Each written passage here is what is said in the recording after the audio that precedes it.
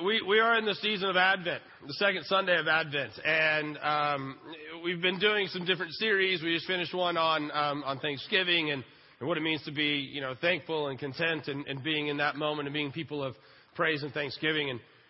And now we're not moving into a series as much as we're during the season of Advent. We're regaining the rest of the church, and I mean the church across the world, and following the lectionary.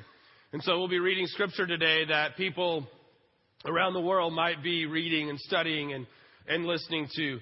And it is a scripture, of course, that just screams Advent. 2 Peter, chapter 3, verse 8. But you must not forget, dear friends, that a day is like 1,000 years to the Lord, and 1,000 years is like a day. The Lord isn't really being slow about his promise to return, as some people think. No, he's being patient for your sake. He does not want anyone to perish, so he is giving more time for everyone to repent. But the day of the Lord will come as unexpectedly as a thief. Then the heavens will pass away with a terrible noise, and everything in them will disappear in fire, and the earth and everything on it will be exposed to judgment. Since everything around us is going to melt away, what holy, godly lives you should be living. You should look forward to that day and hurry it along. The day when God will set the heavens on fire and the elements will melt away in the flames. But we are looking forward to the new heavens and new earth he has promised. A world where everyone is right with God. These are the words of the Lord. Thanks be to God. Now, when I think of Advent scriptures, I think of fire and brimstone raining down from heaven and the world being judged, right?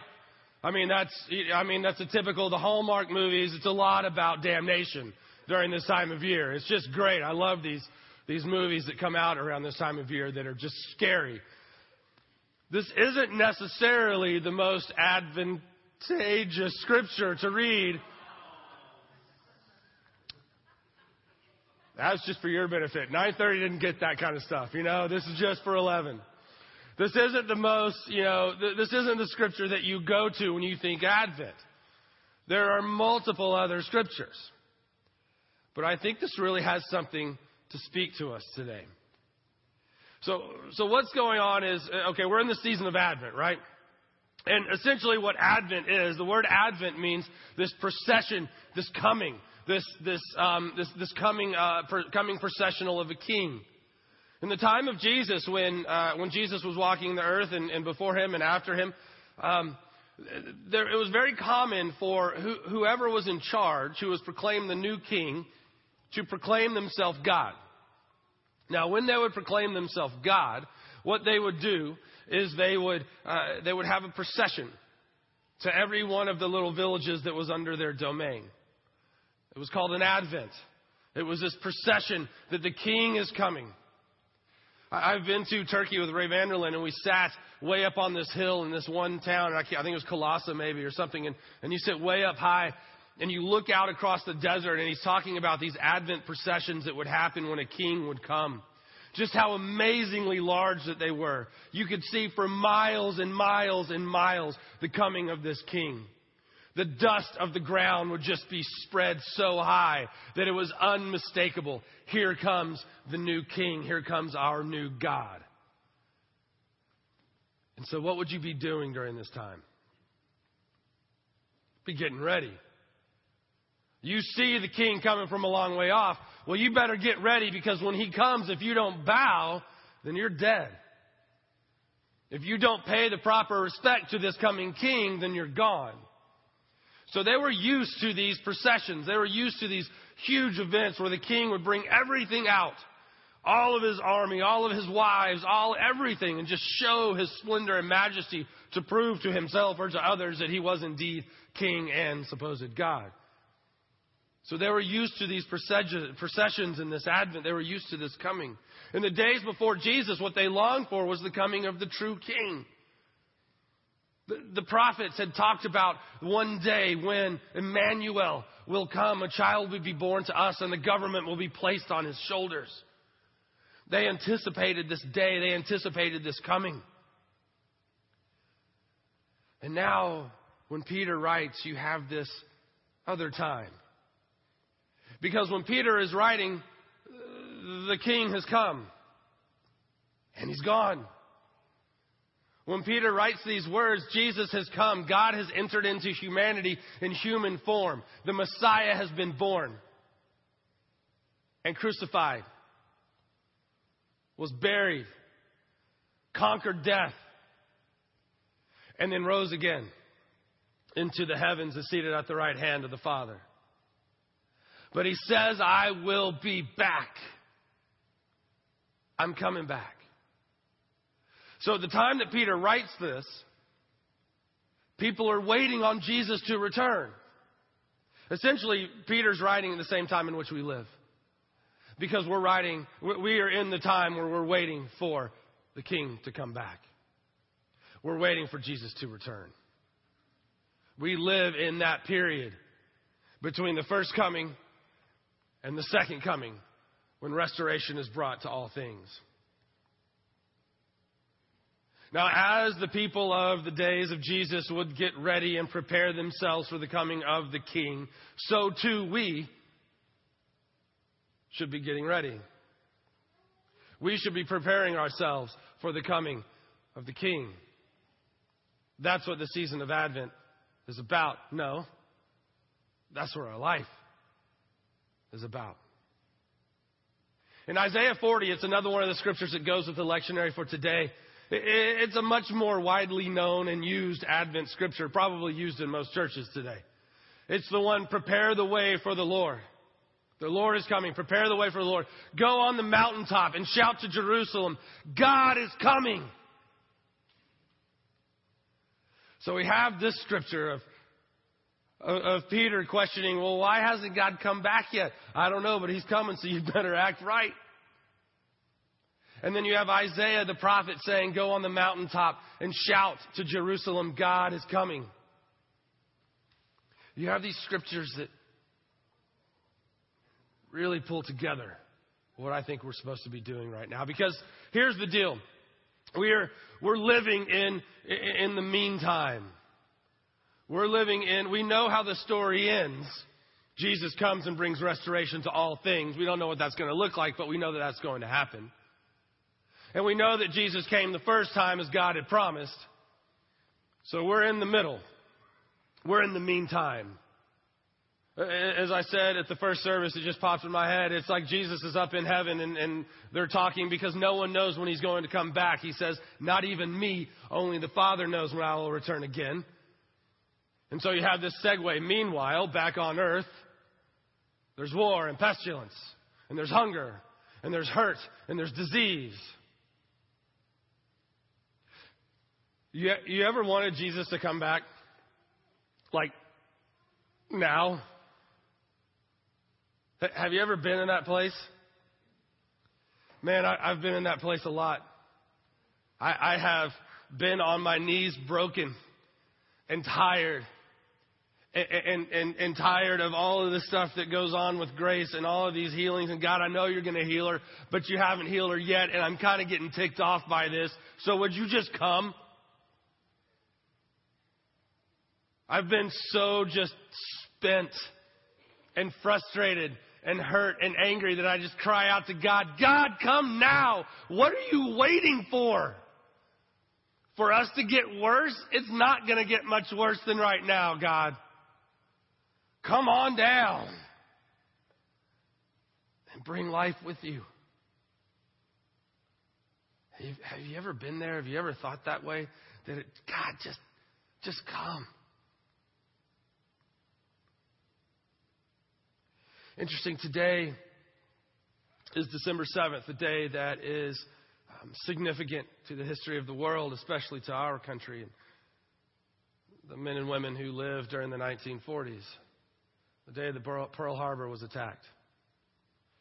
I was reading this morning in one of my C.S. Lewis books as I pick up and read through him periodically. And one of the books that he has is called Mere Christianity. And Mere Christianity comes from some radio talks that he did during the Second World War. Some talks that he did to the nation of England and the United Kingdom and to walk people through what was going on. And in this section that I read today, it was talking about the return of God. as if it were the return or the approach of the Allied forces. And he's like, why isn't God coming in the way that we know he is coming? In the way that we know that he is going to come and to end all of this stuff that's going on. Why hasn't he come yet? And basically his answer is because not everybody knows him. And as I think about this, and as I go to those times in my mind and when in my heart, and I'm on the floor and I'm crying out to God, and I'm like, God, come back now. God turns to me and goes, you're being a little selfish, aren't you? Because if Jesus comes back right now, I know that I'm good with him. I know who God is. I know who the Messiah is. I know who my Savior is. I understand that I'm a child of God. I am not perfect by any stretch of the imagination. Can I get an amen? But I know that I am loved by him. And I know that when he comes back to bring restoration to all things, I'm included in that story. But what I don't know is if the people who live next door to me are. And the people across the street. And the woman catty corner who's a shut-in because she had an accident many years ago and she can't leave her house anymore. And I don't know about the people 3 blocks away. And I don't know about other people. So who am I to bring the kingdom of heaven down if they're not ready? Who am I to say, God, come back now, when God's like, man, they're not ready yet? What it says here, and what Eugene Peterson's version says of this 2 Peter, is that we are to eagerly wait for that day. We are just to be ready for that day. This verse says to hurry it along. To hurry along that day of judgment. Interesting thing, a judge, when this is written, the term judge would have been understood as one who brought restoration to life, one who was restorer of life. Not one who condemns, not one who criticizes, but one who gives. So this is a day not of condemnation, but a day that life is brought back. And so in the meantime, then, if I take these scriptures together and I'm supposed to be anticipating the second coming of heaven, I'm waiting for Jesus Christ to come back. But I realize that it's not all about me as much as I would like it to be, that it's about other people as well. And that I should be hurrying this day along. If I need to hurry this day along, that means I need to get other people to understand what it means to be loved by God. And so I go back to Isaiah 40, and what Isaiah 40 tells me is to go to a mountaintop, to shout, Jerusalem, God is coming. So I guess that means tonight you're going to see me down on the river, and I'm going to have a little sandwich board on, and I'm going to say, Jesus is coming. Do you know where are you ready? If you die tonight, do you know where you're going to be? I don't think that really works. I think that I would be picked up pretty quick by some form of authority, that the news cameras would come and say, Pat Methodist pastor from Alamo Heights has flipped his lid. And anyone who saw me and heard me shouting, and I looked him in the eye, do you know where you're going to be? Do you know that Jesus loves you? I'd be like, you are crazy. Where's my margarita? It's a river walk, right? So what does it mean then? In the meantime, meanwhile, back on earth, what are we doing? Are we just sitting around hoping the rest of those people figure it out? If we're not to go up to the mountaintop and shout, Jerusalem, Jerusalem, God is coming. If you follow along with Peter, what Peter says next is, and so, dear friends, while you are waiting for these things to happen, make every effort to live a pure and blameless life and be at peace with God. Oh, okay. So I just have a pure, blameless life. Done. How many of you live pure and blameless lives? Raise a show of hands or applause. You're humble. I know you're a humble person because you're pure and blameless. So, yeah. What?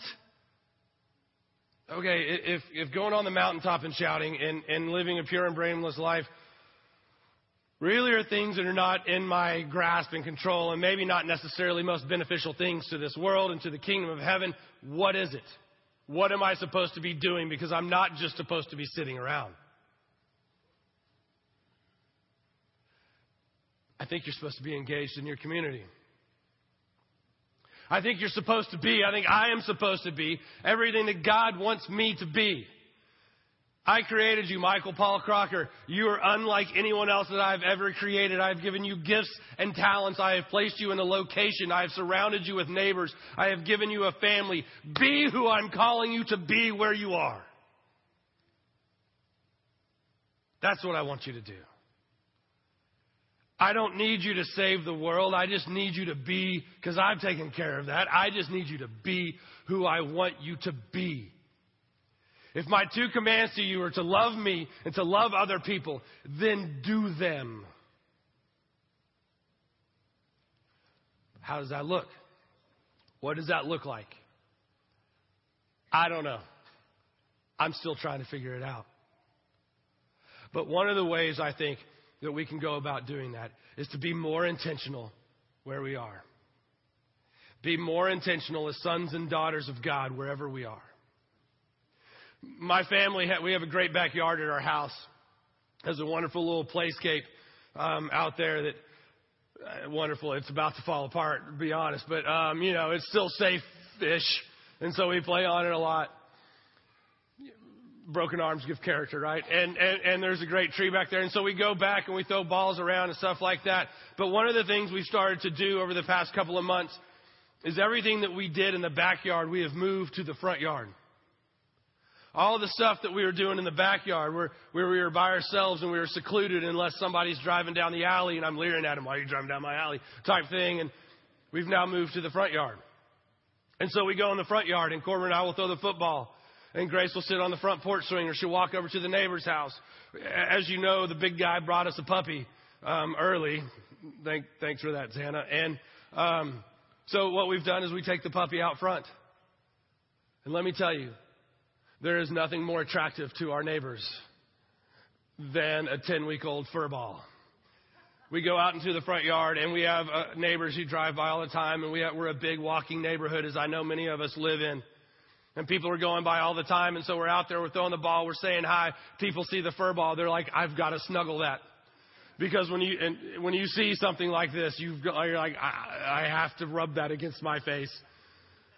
And so people stop and they come in. They're like, hey. I'm like, hey, how you doing? And it's not like I'm going, hey, my name's Michael. I'm the pastor over at Alamo Heights. Do you know we're going to be for Christmas Eve service? Because we're having one at 6:30 here in the CLC. It'd be great to have you. Hey, do you know Jesus? Because if you don't, you can't touch my dog.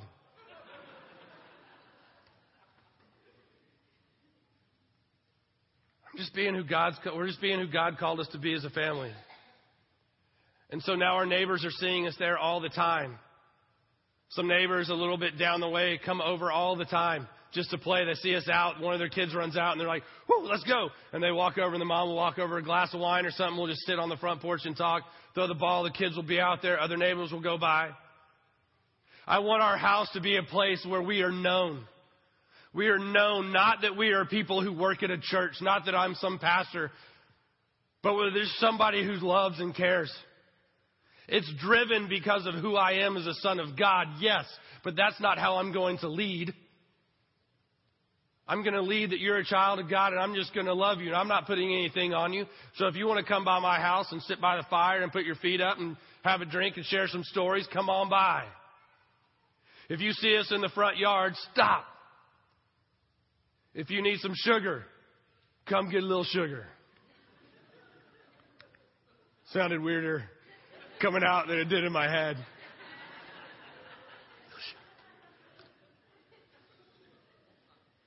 I think in the meantime, as Jesus has come first as a baby and he will come again to bring restoration and to bring life to all things, our job is to start doing it right now.